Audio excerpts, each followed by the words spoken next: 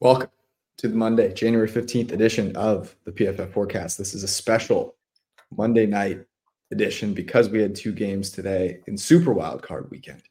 We'll be guessing the lines for the divisional round. We're also going to do some head coach predictions. Will Sirianni keep his job? Where do we think certain people are going to land? It is going to be a great show. The divisional round, these are some of the best matchups I've seen in quite a long time. It's going to be great. Let's rock.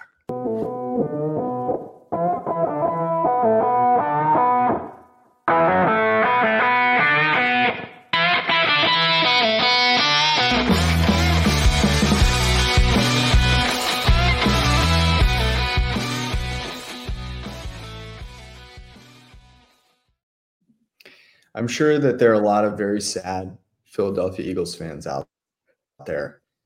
Brad, you've prepared a lovely, very short, 20 or so minute expose on what a blitz is. Very excited for this. Where would you like to start?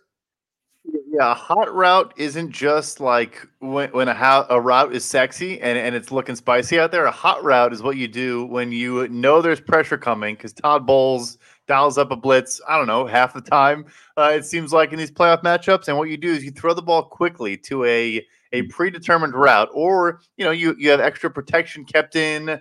It was nuts. It was like and it's been a problem for the last month too. People have been writing full articles about it, and they just never adjusted to it. Yeah, I talked about it like a month ago, actually. I put out a tweet. So a month ago, Hurts was averaging a negative 0.03 or 0.3 EPA per dropback, which is bottom 10 in the league. 37.5% success rate against cover zero, which is horrible. He also faced the most number of cover zero dropbacks. So defensive coordinators saw this weakness and have been pounding it for most of the season. And I mean, I'm not the biggest Todd Bowles fan, but I thought he had a great game plan today. And yeah, it's I feel like every time they send a blitz, not even a cover zero, just a blitz, Hurts was just he was just pedaling back and back, and it was just throw it off his back foot. It's every route on a blitz is 10 plus yards down the field when it should be slants or a hitch or something. You want to get the ball out quick, not throw it deep. It reminded me of so a little history. I was homeschooled until high school, and I went to high school, started second semester freshman year, and the language that I took was Latin. And I remember my first class, second semester of Latin, and I was like, oh, I've got a steep learning curve. I have no idea what's going on. Watching Jalen Hurts try and beat a blitz was, I imagine, how I felt trying to figure out Latin, having absolutely no idea what was going on. It was the dude had no answers to the test, had no clue what was going on. It was honestly tough to watch. And I think that's where, I guess my question to you guys, so Sirianni, how much blame, let's do a little blame pie. How much blame goes on Sirianni for that? Because we can talk about the Patricia decision all we want. Certainly, I think Troy Aikman nailed it. Seemed like a very poor decision. They played worse teams after and were not any better defensively with my guy, Matt Patricia. But the offense is where Sirianni, really should be in control. Brad, start with you. How much blame on their inability to figure out a blitz or have any plan for the blitz goes on Sirianni? Massive amount. I mean, they didn't convert a third or fourth down the entire game. I think they were 0 for 11 or 0 for 12. And I get, so Brian Johnson, I believe, is the play caller, is the offensive coordinator, and he's a well-traveled guy that I think will be a head coach in this league at some point, deservedly so. Guessing maybe not this cycle.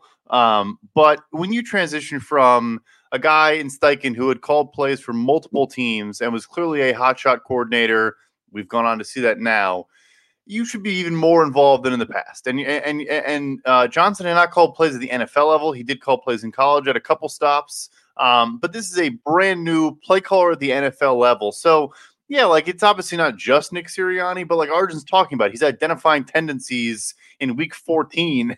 and so if, let's say if Johnson's not doing the correct thing, then Sirianni needs to step in. Look, at the end of the day, it's your side of the ball. You're the head coach of the football team. And so, yeah, a massive amount. And there was a good tweet from, the guy, The Honest NFL on Twitter, who obviously worked for the Eagles at some point.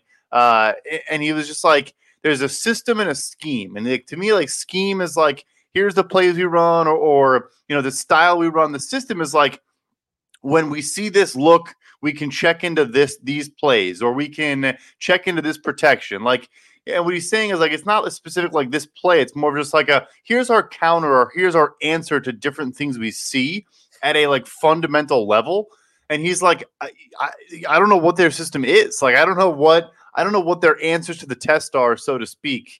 But yeah, anyway. Yeah, I think the best way of putting it is like, I feel like the Eagles run their offense like they're a top Big Ten program, which is like, we're just better than you. We have a great roster and we're just gonna beat you. Like, we have good players. We know they can win one-on-one. But once one of those players leave, once one of the most important players, probably the most important player in AJ Brown leaves, I mean, their target share is just Dallas Goedert and Devontae Smith, and you just can't win like that. You just can't. And I think, I mean, this was the blitz issue is not just a one-year thing. Like, this happened last year as well. When I remember I was previewing the Super Bowl between Chiefs Eagles, and Hurts had like a below average EPA per dropback versus the blitz even last year, and they did nothing to really rectify that. So yeah, I mean, I think it's a pretty big Sirianni issue, and changing play callers. Yeah, I mean, I haven't been a Brian Johnson fan much at all. I mean, there were times where he was calling wide receiver screens to Julio Jones, and today even he was calling wide receiver screens like down 16 in the fourth quarter. And I'm like, no, dude, you got to throw the ball down the field. So yeah, I think Sirianni deserves a good amount of blame, and he just never really fixed any of the issues that were underlying from their offense in 2022. Jalen Hurts, 6.7 yards per attempt against the blitz this year. 16 sacks taken. Zach Wilson, 6.6 yards per attempt against the blitz. Is that 13, bad? Yeah, not great. Now, Zach Wilson took a few more sacks, but I think the point remains, like, the guys at the top of the league consistently destroy the blitz. Like, this is something I know we have a very knowledgeable listenership here that generally knows these things. But against the blitz, you expect good quarterbacks to be more efficient. Like, you always were terrified of blitzing Tom Brady. Like, you never blitz Patrick Mahomes, right? Like, these guys will carve you up. CJ Stroud been amazing this year against the blitz. Jordan Love been very good against the blitz. And so it is concerning that you don't have an answer for the blitz. And I think that does have to go on Sirianni. Okay. Let's do two questions here. Would you fire Sirianni? And then second, do you think Howie Roseman and Jeffrey Lurie can? Or if you want to go ahead, Arjun, I'll go ahead. Okay. Yeah, I would fire Sirianni. I just, you can't show up to a playoff game like that and just get embarrassed. Like I said, I think Todd Bowles had a pretty good game plan, but to get out coached by Todd Bowles and, that kind of like, and in pretty much all facets of the game, none of the players really seemed like they cared about this game, or, the tackling was awful. That's a head coaching issue. If it's an effort issue, like, that's the head coach not being able to kind of get the players fired up to play. And I would, I think he's done some good things. Last year, he's obviously great in the game management department, but like, this is also maybe the best hiring cycle we've ever seen from a head coaching standpoint. And if Sirianni's not calling the plays, and if all he's good for is game management, like, Eagles have a pretty robust analytics department. Like, I feel like they'd be able to find someone who can take the game management responsibilities, but also just add more in the coaching department. And there's so many good coaches out there that I think can do that. So yeah, I would let go of Sirianni. I think, Sean Desai didn't have a great defense, but the second wave coordinator hirings were horrible. Or not horrible. They were not good. And he just never found a way to kind of overcome that in the second half of the year. So the only thing I would say is it is a good hiring cycle. There's obviously, like almost 10 teams now looking for head coaches, which obviously will fill some of those spots. And Philly's always going to be a desirable spot. People want to work for Jeffrey Lurie, want to work with Howie Roseman, running the show from a personnel standpoint.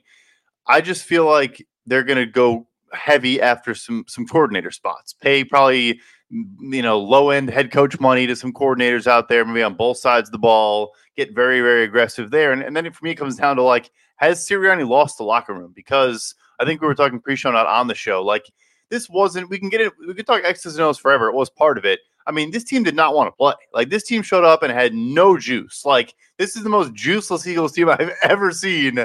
Not a single guy that was the first tackler to the ball made a tackle. The blocking was not good. Not only in pass pro, like there were times where like second level blocking for DeAndre Swift, there was an initial hold, and the second level, the guys just like weren't really staying on their guys. Like, it was a lazy effort. And I wonder if that's because guys are sick of Nick Sirianni. So, but if not, I get it, but it's all right. The guy made a Super Bowl last year and then started 10-1. I know it was a fraudulent 10-1, but like, I don't want to be too overreactionary, but they definitely need to fire Matt Patricia to Jupiter. That is for sure. Do you think that? So you wouldn't fire him? Do you think they let him go? At this point, I think anything's on the table. I mean, that was embarrassing. But I think it would be if they had a specific name in mind. Like, I think when Atlanta did it, I think we saw during the game. Bill Belichick interviewed today. When something gets out about Bill Belichick, I think it's for a reason. I think Mike Vrabel, like, if that type of guy and Philly's like, let's just go get like a legit guy like that. And look, I guess Sirianni was an outside the box hire. Like, that could be them hiring Dave Canales, who just kicked their ass for 60 minutes. Like, but I think this situation in particular would more so to me be like, let's just go get a proven, established Vrabel type guy because he came available. We didn't expect that. Yeah. I'm very torn because I really do like Sirianni, and some of his decisions are very, very concerning. I think it is a tough spot to be in when you lose both your coordinators, you're a young coach, and you're trying to empower them as best you can. I would lean ever so slightly towards keeping him. I think it's hard to find good young coaches that you can build a franchise around. So pending he has not lost the locker room, which is a debate as to what that actually means, I would keep him. I think they're going to let him go. Everything. I mean, good point in the chat about them getting rid of Doug Peterson. They fired Doug Peterson, so like anything's on the table. It's about how they lost that game. It was honestly maybe more embarrassing than the Cowboys. Let's wrap up here real quick with this. Brad, assuming Mike McCarthy is out, yeah? Yeah, I'd be shocked if he's not. You had an interesting tidbit about what Jason Garrett said about it before the show. Garrett was talking last night on NBC. For those wondering why it hasn't broken already, and he was like, look, Jerry kind of has let's a cooler head prevail initially. He'll come out of the locker room. He'll like be supportive. Thank guys for contributing for the year. Like, he will be very level-headed about it. And he's like, and then like 48 hours later, you don't want to hear from Jerry. So yeah, I just like, I do think that the McCarthy thing sometimes goes too far. I mean, that playoff game was embarrassing. I would say it's worse because it was at home, whereas at least the Eagles, I know home road is a joke. I mean, everyone thought Dallas was going to win that game or cover the spread because they played at home, which was funny. And they got whomped. But like McCarthy, like, he's not terrible. I don't know if he's going to get hired 10 seconds later, but I think Jerry's going to go a different direction.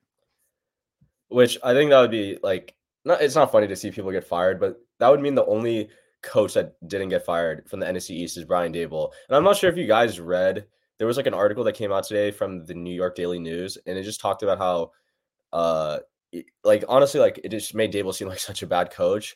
Was basically in feuds with Wink Martindale during the game. He would say like there'd be a game where it's like the Giants had 10 points and he would blame Wink for allowing the Jets to score at the end of overtime. It was such a bad look. And it doesn't sound like he lost the locker room, but like, players went to bat for Wink, and I didn't really see much positivity for Daboll. So yeah, I mean, you can't really just fire a coach of the year 1 year later, but I thought that was something to note. Real quick, if you want to know why it took Daboll so long to get this job and why no one's surprised, just Google Brian Daboll, Colt McCoy, and go have a nice little read, and you'll see why it took him a decade to get a job. I need to refresh my memory on that story. I will say we are like just 6 weeks away from a 3-part hit piece about noted Al-Qaeda supporter Sean McDermott. So anything is possible. Anything is possible. You can resuscitate your career no matter what comes out about you. Okay, let's do some quick predictions here. let's start with. I'm guessing we all think Arjun's Chargers are going to grab Harbaugh. Is there any fire there, Brad?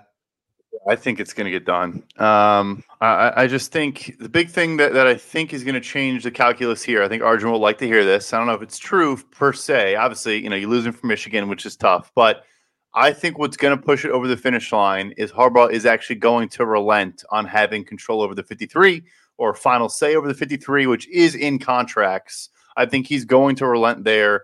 And I get why he wants it, and honestly, he probably has a right to ask for it. But look, John Harbaugh doesn't have it, never has. Ozzie Newsome had it. Now Eric DeCosta has it. So I think that's going to be the deciding factor, and I think he's going to get it. I think they're going to get that done. Who's the GM? Arjun? I think it'll be Ian Cunningham. I'm curious what Arjun thinks. Yeah, I think it'll be Cunningham, which they haven't really done a huge search, honestly, for their GM. So Cunningham is someone who's worked under Howie. He worked with the Ravens for a couple of years, so he has ties to John Harbaugh. And then they're also interviewing Ed Dodds, who's the assistant GM from the Colts. And I know that him and Harbaugh have a connection. I forget where it's from. It was the Raiders initially, like 20 years ago, I think. Yeah, it was the Raiders. And interestingly enough, Dodds is interviewing with the Raiders also for their GM job. So I think it probably is going to be Cunningham, and we'll see how good he is. Cowboys. It's so fresh. I think Bill's going to be Atlanta, so I don't want to give them Bill. Arjun, go ahead. I'm going to guess Vrabel. Yeah, I'll go with Vrabes. I like that one. Yeah, that's my guess as well. And I love the Belichick Atlanta. I think that makes a lot of sense to me. Do you think Bill chooses Atlanta? I think it's a mutual respect and interest there. I think the funny thing is we forget Thomas Dimitroff and Scott Pioli ran that building for 15 years, and they both came from the Patriots. There's a deep-seated connection there. They probably set up their scouting department during that period to kind of model and reflect that setup. So, and obviously a Dan Quinn and different coaches that maybe changed how that looked. But anyway, I think there's mutual interest. We talked about it. He has real estate in Nashville, which is 3.5 hours away. He's probably interested in that part. And frankly, if I'm him, I know the quarterback isn't there, but good O-line, good weapons, good defense, and you have the 8th overall pick. You probably go get a Jimmy G and then draft the third quarterback on the board. There's enough there that I think it's appealing because I don't know who else is. I guess Dallas, but he's not going to Carolina. It's got to be somewhat ready-made. Yeah. I think there is a mutual respect between Bill Belichick and Jerry Jones, but I'm not sure that means they want to work together. Yeah. It's you can have mutual respect for someone. I don't know if Jerry Jones and Bill Belichick work. Whereas Arthur Blank is much more of a behind the scenes support your guy sort of situation. Jerry Jones is out there talking, doing weekly radio shows. I can't see that, and the Belichick way of doing things actually makes sense. So I agree with that. I think Vrabel's the right personality there. I will say this though. I believe there is a desire from Jerry Jones after remember he wanted the Mike McCarthy solid veteran coach to come in there. That didn't work. I could see a desire to go swing back towards a youngster. And I think Ben Johnson has Dallas Cowboys coach face, if that makes any sense. You can see it on the sideline. I feel like Jerry will see that. Ben Johnson is my choice for the Cowboys. Raiders. Do we think that's Antonio Pierce? I think they're going to lock it in. Yeah, Max Crosby, pretty wild for him to just be I'm going to demand a trade if they don't hire him. But hey, players exerting leverage. If you're him, it's I get that you want to hire some big name, but the first guy you hired got fired for racist emails, and the second guy you hired that we ran him out of here and sparked up stogies 20 games into his tenure. So just keep the guy we all like. So anyway, yes, I think it'll be Antonio Pierce. Where does Vrabel end up? Dallas. You think Dallas too? Or I guess the question is if you're talking about how Belichick is going to butt heads with Jerry about not just like the public persona stuff, but like the 53-man roster control. I mean, Vrabel had issues with ownership, and he wanted 53-man roster control after John Robinson got fired last year, and he wasn't a fan of hiring Rand Carthon, who didn't let Vrabel have roster control. So I don't know, that one could, like, I think Vrabel makes sense, and I think he is someone who can maximize a lot of the talent they have on their roster. But yeah, I think the roster control thing is something that we should think about more.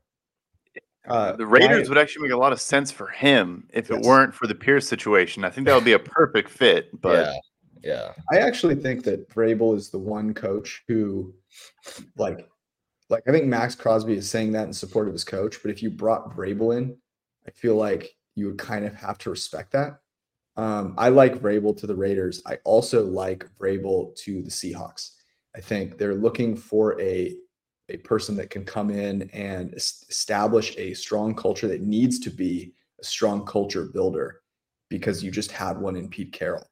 So I feel like Vrabel makes a lot of sense there in Seattle. What do we think? I have a feeling we're going to all be on the same page here. What about our Washington Commanders? You already guessed my guy, but I think Ben Johnson is the Commies head coach pretty soon here. So you don't think that the Bobby Slowick is coming to Washington? Because I'm here. It would make a ton of sense with Adam Peters. He's obviously, coming off a phenomenal playoff game. Yeah, no, I just think it's going to be Ben Johnson. But yeah, I mean, no, that's true. That's true. It's a lot there. Although he was on the staff in 2013, so the graphic gets fired up again. You bring back the prodigal son. Yeah, maybe. Why not? Yeah, I really like Slowick to Washington. Find a way to get Caleb Williams somehow. Although my dark horse for you, Brad, I slacked this to Brad this morning because I'm ruthless. I'm absolutely ruthless. Cowboys blow it up completely. They trade Dak to the Bears, go up to number 1, and grab Caleb. Caleb becomes a Cowboy, and Brad gets 10 years of Dakota Prescott in Chicago. Yeah. Obviously, I don't want that. Oh, I mean, Dak would immediately be the best. It would immediately be the best Bears quarterback of all time by a mile. I mean, look, you thought you could hurt me with a joke hypothetical, and then in the real world, the Bears interviewed Gregory T. Roman today for the offensive coordinator job. So, truth is harsher than fiction.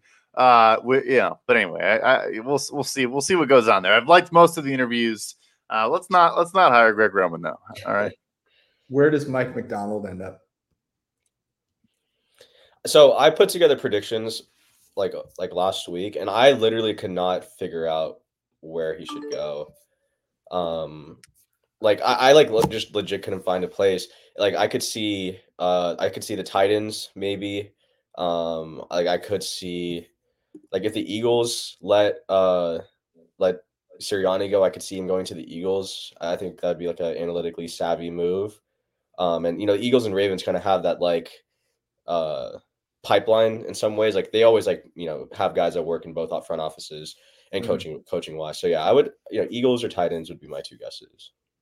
Where it gets interesting with these last openings, and obviously we are in support of this theory at its core. But McDonald, I think, is an elite coach and probably an outlier. But Carolina has made it clear they want to go offense. When's the last time Philadelphia had a defensive head coach? The 80s. Because Jeffrey Lurie, and they've been at the forefront of that as well.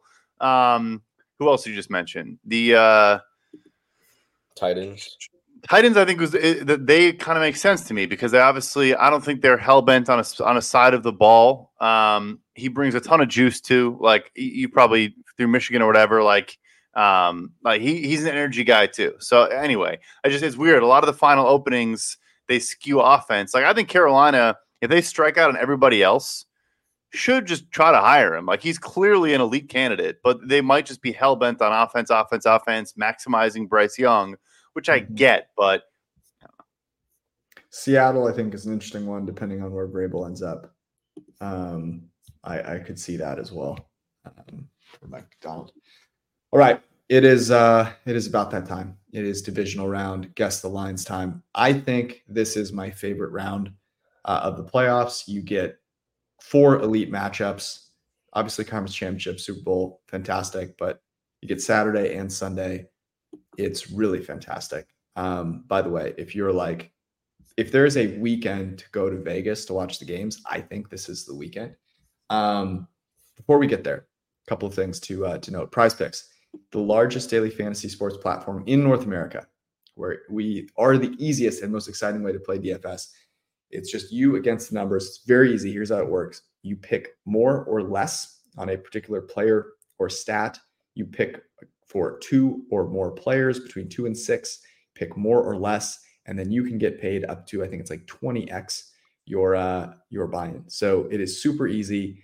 Very great app to use. You can go to prizepicks.com/forecast, use the code forecast to get a first deposit match of up to $100. We are about to talk about a lot of different things that we like in this upcoming week. So you can fire that up and get ready to rock on Prize Picks. It is the only daily fantasy sports platform with injury insurance policy, which means if you have a player that gets injured in the first half and does not return in the second, that player gets rebooted. So they're incredibly player friendly. Go to prizepicks.com/forecast. Use code forecast for a first deposit match of up to $100.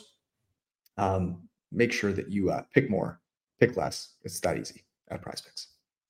Also, it is 2024, which means there's a lot of things that you need to figure out about your life, like get your taxes done. You have, I don't know, a couple months here. So hopefully everyone listening to this podcast can make that happen. It's a good time to get your life in order, and Fabric by Gerber Life makes it simple to protect your family's financial future so you can focus on what's ahead, like the divisional round playoffs, which is honestly where you need your head in the game at. So if you have a family, you need to get great term life insurance to protect them. It's one of the smartest financial decisions you can make and start the new year in a good state of mind. Fabric is super easy. It takes you 10 minutes to go from uninsured to having an affordable term life insurance policy. It's very, very simple. And here's how you do it. You go to meetfabric.com/forecast. It's that easy. meetfabric.com/forecast. And in just 10 minutes, you can be on your way to having a safe and secure family. Policies issued by Western Southern Life Insurance Company, not available in certain states. Prices subject to underwriting and health questions. All right. The divisional round. We have 2 games on Saturday. Let me pull up the sheet here. The first game is Houston at Baltimore. This is going to be on ESPN. They get a nice couple of games here, get a divisional round game. And here we go. So, Brad, why don't you kick us off? Houston at Baltimore. What do we think? Ravens -8.5. I went Ravens -9. Wow. You guys love the Ravens. I could not get it above 7. I went Ravens by 7. Now, remember, what was this game? They played week 1. This was like Ravens by was it 12.5, I want to say? Let's see.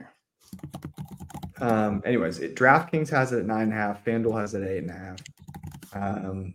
We will call it, I think 9.5 is the predominant favorite here. So we will call it 9.5. We just talked about Mike McDonald. So you guys are pretty on the money. I'm going to take Houston here. I like getting 9.5 points. I know that Baltimore kicked the crap out of the Niners. Similar type of offense. I know they're super well rested. CJ Stroud isn't quite the better quarterback getting points, but he's damn close. And getting 9.5 to me is just a lot. It's a lot. So I see the reason why it's 9.5. It makes sense. But I will take CJ Stroud getting close to 10 points. It's pretty wild. I know there's been injuries, and we've obviously learned a lot about Baltimore too. The spread week 1 was 9.5. Yeah, in Houston. In Houston, sure, but coming into this, we thought they were going to pick top 5. Even if you liked CJ Stroud as a prospect, I don't know. I think it's kind of interesting. That was my take on this, right? I was thinking back to this, and I was like, I remember because I took Baltimore in Circus Survivor. And I remember watching that game. We talked about it on the podcast after. I know they covered, but it wasn't particularly convincing. And of course, Houston goes on to kind of figure it out, and they've gotten, I would say, multiple points better from that point. So this was in Baltimore, actually, week 1. Was it? Yeah, so the spread hasn't changed. They're basically, I guess, like, upgraded both teams. Wow. You agree with that, Archie? I mean, you had it at 9. Right? I think the bye week is going to be big. I am going to ask the question if the better quarterback is getting points here, which I was 2 for 2 last week with Baker over Hurts and Love over Dak. And I'm going to ask it again because, I mean, Stroud is literally just shredded every coverage. I think the one thing that might give me pause here, Noah Brown, who, maybe isn't the biggest playmaker, but he's out for this game. So now you're looking at like a wide receiver room of Nico Collins, who's amazing. And then you have like Robert Woods, who's like a wide receiver 4, Xavier Hutchinson, John Mechie. And one of the things the Ravens just do a great job of is like they are able to take away your number 1 option. And while I do think Stroud can handle the pressures and the blitz looks that McDonald is going to present, I just don't have enough faith in the Texans supporting cast outside of Collins to bet this. The better quarterback getting points thing, I don't even want to go there, but CJ Stroud is as good as, like on any given Sunday is as good as any quarterback in the NFL. I'm very comfortable saying that. I don't think it's going to be some defenses watch his film from his rookie season and adjust next year and he it drops off, maybe a little bit, but I'm going to stay away. I'm trying not to overreact to a blowout. I think the spread does make sense. I'm a little surprised it's the same as week 1. But yeah. The Houston Texans defense, I think, has been surprisingly good. They have 3 corners, all with a top 27 PFF grade. Stingley is our 5th highest graded corner. The Ravens receivers have been good. So I think this is a good matchup from that respect. I'll be interested if they put Will Anderson. Jonathan Grenard has actually played well. Lonnie Stanley has struggled over there at left tackle. So I don't think this is just a slam dunk. Like, I think this is going to be a battle. So 9.5 just feels like too many points. All right. But I'm the only one with the cojones to take CJ Stroud, let it be known. San Francisco hosts Green Bay. I don't think there is you could not define top of the market without a picture of the 2023 Green Bay Packers right now. This is the top of the market for the Green Bay Packers. Since week 10, no quarterback in the NFL has a higher PFF passing grade than Jordan Love. By the way, the second highest passing grade over that time period is Brock Purdy, 91.8 for Love, 91 for Brock Purdy. So this is a matchup of the 2 best quarterbacks in the NFL since week 10. I'm going to go ahead and go out on a limb here and say the one with the higher grade is getting points in this game. Brad, what did you make this? Yeah, this is also like if you want to, being half facetious, half not. If you want to wait for the spread to maybe move, just let Get Up air from Tuesday to Friday because it'll just be showing highlights of this game on repeat. Anyway, I went 9.5 here. I couldn't get to full 10, but I went 9.5. Yeah, I also went 9.5 here. I went a full 10. I was pretty confident this is what the spread was going to be. It is 10. I wanted to make this 10.5. I really did. This is like, if this were Aaron Rodgers, this is almost like heresy to say. If this were Aaron Rodgers and the Green Bay Packers, like I'm buying all the Niners alts. I mean, they owned this Aaron Rodgers team. There's something that feels a little different about this Green Bay team. And I think for me, what it really is, Jordan Love has a ton of athleticism. He's got such a strong arm. So he really is able to make plays that other quarterbacks should not. And I think the kicker here is that they're super, super deep receiving core. All of these guys separate well. So, he has options to make some throws. That said, I'm very tempted. I really want to fade Green Bay at the tippity top of the market. The Niners have rested, by the way, for 2 straight weeks. So they have an extra amount of rest and they own that. I mean, you're telling me Joe Barry versus Kyle Shanahan isn't the biggest mismatch in the playoffs thus far? Like, is it not? The thing too with like the receivers getting separation. I mean, they also I mean, Matt LaFleur, what he did to Dan Quinn in that game, like in under 2.5 seconds, had guys 20 yards like of separation. And I wonder if that is going to happen against this Niners defense. I think they'll get more quick pressure. But just B, they know the principles. They know what LaFleur is probably trying to accomplish. Shanahan obviously infamously quoted like, "Yeah, I wanted to be Dan Quinn's OC so I could just learn how to beat his defense." And obviously, has done that since. It is a lot of points, and the Packers are cooking. But like you said, it is the absolute top of the market. Like a month ago, we were wondering if this team was any good, and now, they look like a juggernaut against Dallas. But I guess I'm staying away again. I'm continuing to be a coward. If anything, no, I would lean Niners here. I just think the end of the road has to come at some point for this Green Bay team. Thoughts on Niners team total over 30? Because I think that's what the implied team total is. You think that's too many points? I don't think it's too many. Joe Barry still exists. Yeah. And I mean, how long has Joe Barry been the defensive coordinator for the Packers?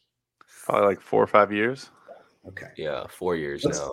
I encourage people to go look at what Kyle Shanahan has done to Joe Barry in the Packers. Yeah, exactly. This has been I know they have played well recently, but this is an enormous mismatch. Enormous. I really think it comes down to, so Arjun, I think what you're getting at is the Niners scoring points feels inevitable. And I agree with that. I think that is inevitable. It really comes down to me is what sort of faith do we have in the Packers to score on the Niners? And comparing and contrasting the Niners to the Cowboys. The Packers were able to take huge advantage. You called this out immediately, Arjun. They ran a ton of 12 personnel, and the Cowboys matched it with dime and just got eaten alive. And then the defensive backs, forgot that they shouldn't have taken shrooms before the game and were found on different planets when they ran passing plays. The Niners don't have to do that. They have linebackers that can cover. They'll be able to bring those guys in, I think, stop the run decently well. Play a very different game than Dallas, so I think the question is, do you think Green Bay can score on San Francisco? The thing, first of all, I'm just 33 on Dallas. There's a clip on the Aaron Jones rushing touchdown. Brother, I don't know what you were doing. The difference with Dallas and that deep, they don't have linebackers. They literally do not have linebackers on their roster. And it goes to the Ravens against the same offense. And then this matchup as well, where then you have a Fred Warner, and Dre Greenlaw, even the depth pieces there at linebacker. They're not going to attack the middle of the field the same way. I think they'll score to a degree, but also they have a seventh round 2022 left tackle, a fourth round 2022 right tackle that have been awesome. Yeah. I would like team total more than I would go for the over here of 50, which is pretty high. They'll find a way to score, I think, here or there, but. Yeah, this matchup is way, way worse than Dan Quinn's defense that literally, we talk about personnel issues, just not adjusting at all the entire game. Obviously Jordan Love, Matt LaFleur did a lot, but how many touchdowns were just walk in wide open of the ones they scored? 2 or 3 of them of the 5 they scored in the first, 3 quarters. So, yeah. Yeah, so I'm gonna take that actually, just team total over 30.5. Do you see a first half team total? Let's see.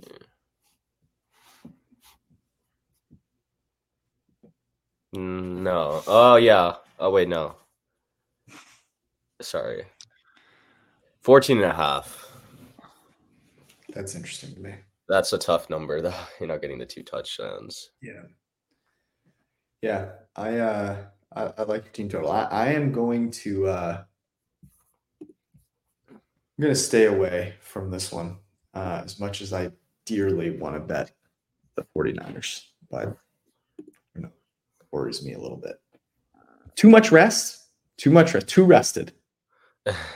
Rest versus rust, guys. Rest versus rust. Is Jair going to be okay for this one? Brad, what do you think? Oh, yeah. All right. Sunday on NBC and streaming on Peacock. Let it be known, I watched the game last night on Peacock just for fun, just to be an extra minute and a half behind. and it was great. It was glorious. Tampa Bay and Detroit, the matchup we all have been waiting for. I went Lions by 4.5. I went Lions by 7. Wow, a lot of difference here. I went Lions by 7 as well. I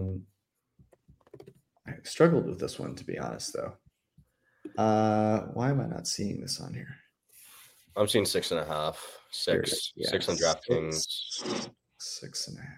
We'll call it 6. Interesting.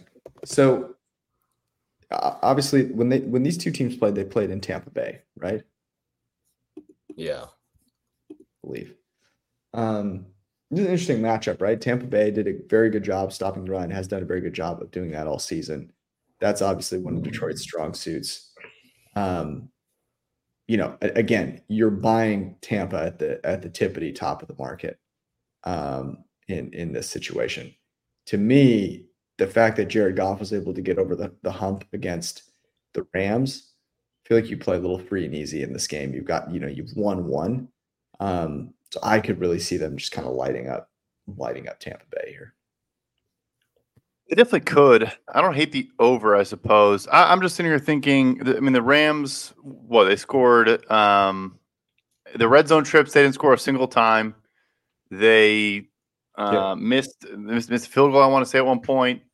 Sean McVay just was bungling game management at a Mike McCarthy level throughout the entire game. And the Lions won by a point, right? So, even if McVay just calls a better third down play on 3rd and 4 or 3rd and 14 to get into field goal range, it could be 26-24 LA. So, but now I see the total 48.5. I think both teams are going to score. We know you can get explosive pass plays against Todd Bowles. If he brings pressure too against this offensive line and a Jared Goff that is not great when pressure gets home, but I think can throw into the blitz, can make good decisions, and to his credit, honestly, hasn't been as much of a pumpkin, more of a gourd than a pumpkin this year against pressure. And the flip side too, I think I like Luke Gadecki and Tristan Wirfs against Aiden Hutchinson. Over 48.5, I think is how I'm going to play this. Yeah, I'm not gonna lie. I mean, I like the Lions here. Like George said, I think you're getting the Bucs at the top of the market, and I mean, I think Todd, like I said earlier in the episode, I think Todd Bowles had a pretty good game plan today. But again, when this was -3 in Tampa, that was one of my biggest bets of the season, just because it's you're betting on one of the best coaching staffs or at least offensive coaching staffs with the Lions against the Bucs. The one thing that obviously does give me pause, the Lions defense is really bad, especially their pass defense. And I was a little bit surprised. Canales was throwing the ball on early downs. There wasn't a run heavy a game. One of the props I wrote up was Rashad White over 16.5 attempts, which got there, but it was a kind of a sweat. And so if Canales does kind of commit to the pass, I think the Bucs could cover, but I think, I struggle to see that he continues it because it's not something that I've really seen from him. So I'm going to take the Lions here, just bet on the better coaching staff, even though maybe the better quarterback is getting points in this game as well. Real quick. Oh, wow. Jared Goof, hate continues. The 4th and 2, when they went for it, I thought was surprising too. And Bowles, that's just you never see that from Todd Bowles. Yeah. And that was still when the game was within reach for either team. I'm talking about the 4th and 2, shuffle pass to Rashad White on the left side that converted. But anyway, yeah, you're right. I mean, it shouldn't just rely on one game, but Canales was cooking in this game. I'm going to pass on this because I'm going to put all of my money into Mike Evans overs in this game. Yeah, that's a good bet. Yeah. Every single alt I can find for Mike Evans, I am going in on this game. Had a couple of drops in this game, was wide open all game long.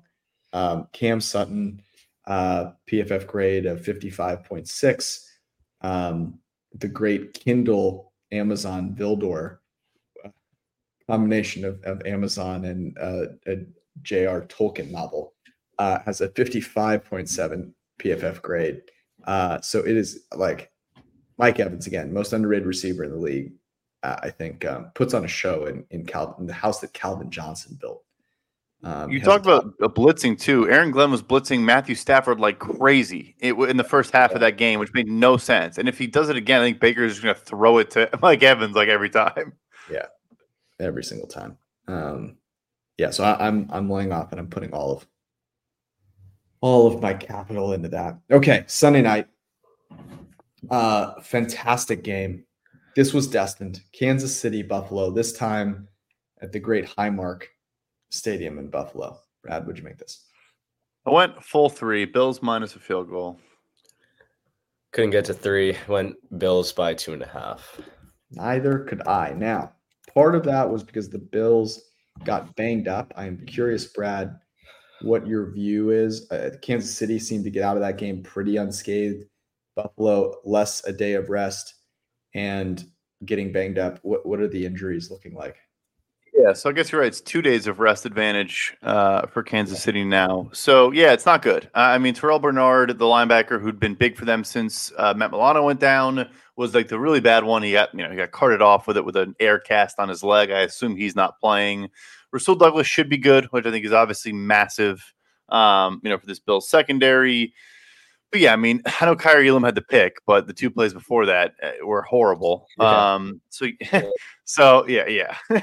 I know Arjun was giving me shit, deservedly so. But No, you were like, I mean, that I feel like he didn't even see the ball, and he just like it was a weird pick. Yeah, it was just hit him in the hands. Like Mason Rudolph just threw it late and behind the receiver, and he turned around and just hit him in the hands. But anyway, so there's those ones. I forget who else am I missing here. I know there was the linebackers and corners in particular. So Rasul Douglas, Benford. Yeah. I haven't seen anything definitive on anyone. And like I said, the one that we know, I think, is Terrell Bernard is not going to play. Mm-hmm. Teron Johnson in the slot, I think, went out at a time too. So most of them are question marks, but I think most of them could probably find their way back. Yeah, and we know Douglas is playing. I mean, you very rarely get an opportunity with a total below 47 to tease Patrick Mahomes out to 8.5. Unfortunately, there's nothing that you can really tease it with, rather unfortunately. But that is something to keep in mind. Man, I mean, Brad, you're the only one that's off on this by anything at all. Are you taking the Bills? No. I guess I probably just didn't account for the injuries enough. I mean, you're going to be shocked to hear this. I know we're not. Well, you guys call them the Kansas City Chiefs now. 2 days extra rest, all the injuries. Yeah. I mean, I don't know. Josh Allen was still Josh Allen a lot today, but I think Kansas City is going to go to another AFC Championship game. It's painful. I wanted to fade the Chiefs so badly. They had such an incredible matchup advantage. And then it feels like they're getting lucky is the wrong word, but like the good side of variance once again, where they get a banged up team, they get 2 extra days of rest. Man, it's absolutely brutal. It's brutal. Yeah. No, I knew you were getting ready to jump on Buffalo. Yeah, I mean, getting Mahomes as a dog is always intriguing. I think the thing here is like with Josh Allen, I mean, he's usually due for like one bozo play a game, but Kansas City's defense has forced like one of the lowest percentages of turnover worthy plays this year. So I don't necessarily think that Mahomes or the Chiefs defense is going to be able to like sucker Allen into a bad pick or like a bad fumble. And I mean, I think this is a game that we could see Buffalo's lack of secondary receivers kind of hurt them. This could be, I think you're going to have Snead shadow Diggs the entire game. I mean, if you're looking at props wise, like I really love Shakir. And I'm curious to see what they do with McDuffie because, he's kind of been their slot guy, but I don't know if they trust him on Kincaid, who's probably like 6 inches taller and like 30 pounds heavier. So yeah, I would props wise, I'd be looking at Shakir just because of Chiefs man and then Bills having to throw the ball. Yeah, props to me are the way to play this. I don't know what Josh Allen's rushing prop is going to be, but he might have 20 carries in this game. This is their chance. This is their chance. Like if they don't leave it all on the freaking field in this game, this is, the dude better like sacrifice. He's putting his body on the line. This is a Josh Allen legacy game right here. And I think he, especially with Snead covering Diggs with Davis being banged up. Who knows if he plays or not? I think that's an easy one. And they ran him a lot against Pittsburgh.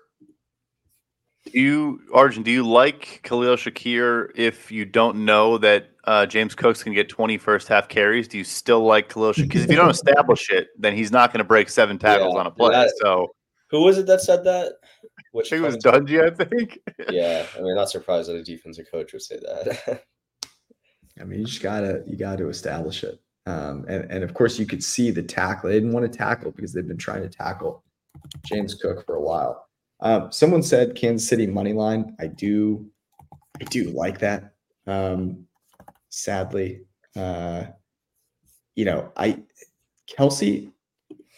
Kelce looks like in the original Space Jam where the NBA players get their talents taken by the Monstars.